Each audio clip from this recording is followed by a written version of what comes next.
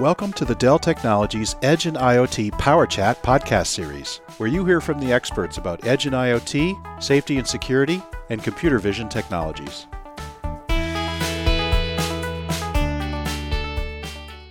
Welcome to part 2 of our podcast on Industry Edge and IoT with our guest Wayne Arvidson, who's a director in the Global Edge and IoT Partner and Industries Office.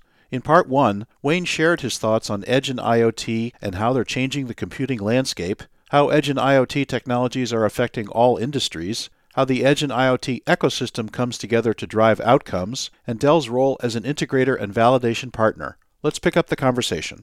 Wayne, last time we were talking about Dell's role as an integrator and how solutions are first pulled together and optimized. What's the next step in the process? Once that process is complete, these solutions then move into the Dell labs, and we've got 3 labs across the globe that do validation services for Edge and IoT solutions. And what we're doing during the validation process is we're doing performance testing. We're also coming up with the information that's going to help us properly size solutions for customers. So what I mean by that is if I've got a certain number of cameras or a certain number of sensors attached to a server, for example, I need to understand how many of those devices I can accept input from and process before my performance flattens out. We do that performance characterization, which helps when we're recommending what a customer needs to go off and implement. The other thing that comes out of the process that's very unique to Dell is we do a thing called test to fail.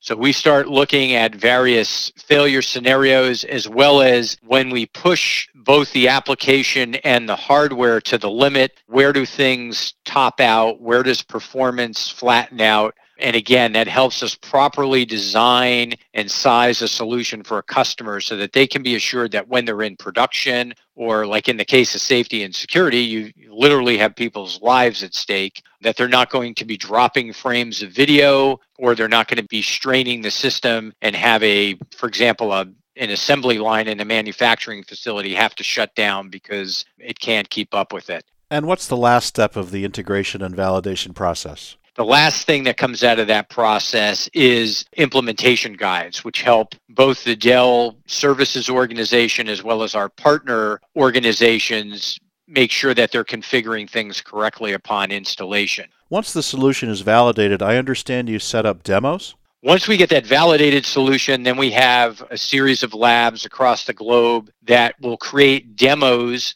around these solutions, and that's important because we want customers to be able to come in and see that their specific workflow, that we've got a partner and a solution that is going to help solve that particular workflow or operational challenge. They get to see how it works in a demo facility or via a virtual demo. So we do that, then help them understand how this validated solution works.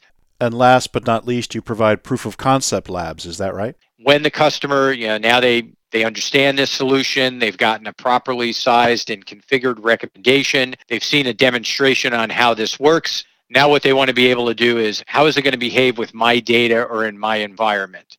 And so the proof of concept labs help them either get a hands-on sandbox where they can play with this technology and see what happens as they introduce different types of data or parameters in it, or we will help drive the proof of concept within their facility out of these labs. So it's a very robust process. It ensures that the customer is getting an optimized, validated, fully tested, and configured solution. Can you give an example of a solution that's gone through this process? There's a great example, actually. It's in the retail industry. Retail's got a unique challenge in that about between 1.4 and 2% of their revenue per store is given up to what's termed in the industry as shrinkage, which basically means loss. And so, stores for years have been trying to find ways to minimize that, because that's in a margin-thin environment like retail, that's a pretty significant impact to the bottom line. Traditionally, they've used video surveillance systems. That helps catch individuals most of the time. But as stores look at changing the way they deliver customer service, you're seeing more and more automated checkout take place, for example. And so that's another area that can be ripe for things like, could be a misscan, could be somebody deliberately switching barcodes. They could be scanning a less expensive item under a more expensive item. And so in order to facilitate this new improved workflow of self-checkout, they're looking for ways to minimize the potential for loss.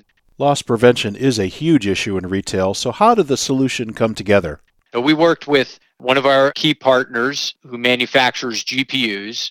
We identified several independent software vendors that had an application that could be used for this. And we created a solution that interfaces with an automated check stand. So it uses one of the surveillance cameras that is looking at the check stand. It also uses a camera within the check stand itself. The system interfaces in with the inventory system from the standpoint of it's able to correctly identify that the object it sees within the cameras matches the barcode being scanned. And then if that is not the case, it halts the process. It actually lights up a light on top of the stand. A sales associate can come over. They can see the footage right on the system there as to what item it was that created. It gives them the opportunity to rescan it and then continue with the transaction. That example is out in use today, and that's something that went through this optimization, validation, demonstration, and then proof of concept process. So that's interesting, Wayne. What do the stores typically do when they catch someone doing this? What they're finding is that when they're confronting people, they actually tend to scan the item correctly and put it in their bag and purchase it. It actually saves not just the loss of the item, but it also saves in all the aftermath of a situation like that. So it's had some pretty interesting results.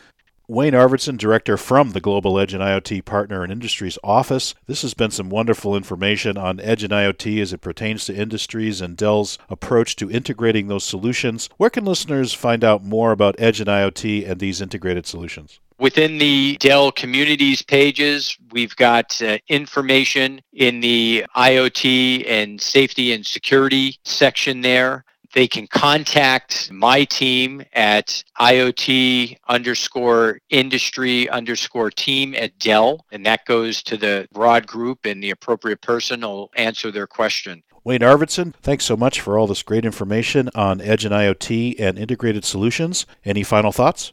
I think the important concepts to think about are, one, we're definitely seeing a movement of connecting the physical and data world together. I think unlike a lot of people's perceptions, it's here, it's now. Matter of fact, 94% of CIOs that were polled in a recent study said they're going to implement IoT technology into their infrastructure within the next 24 months. So this is an opportunity to help solve customer problems. A lot of people are early on to the IoT journey, but Dell has a great ecosystem of partners. We've got a great set of solutions to deliver to our customers, and so we're ready to help them through that journey here and now. That sounds great, Wayne. Thank you so much, and hopefully we can have you back on a future Dell Edge and IoT Power Chat. I'd be happy to share some time with you, Bruce. Thank you.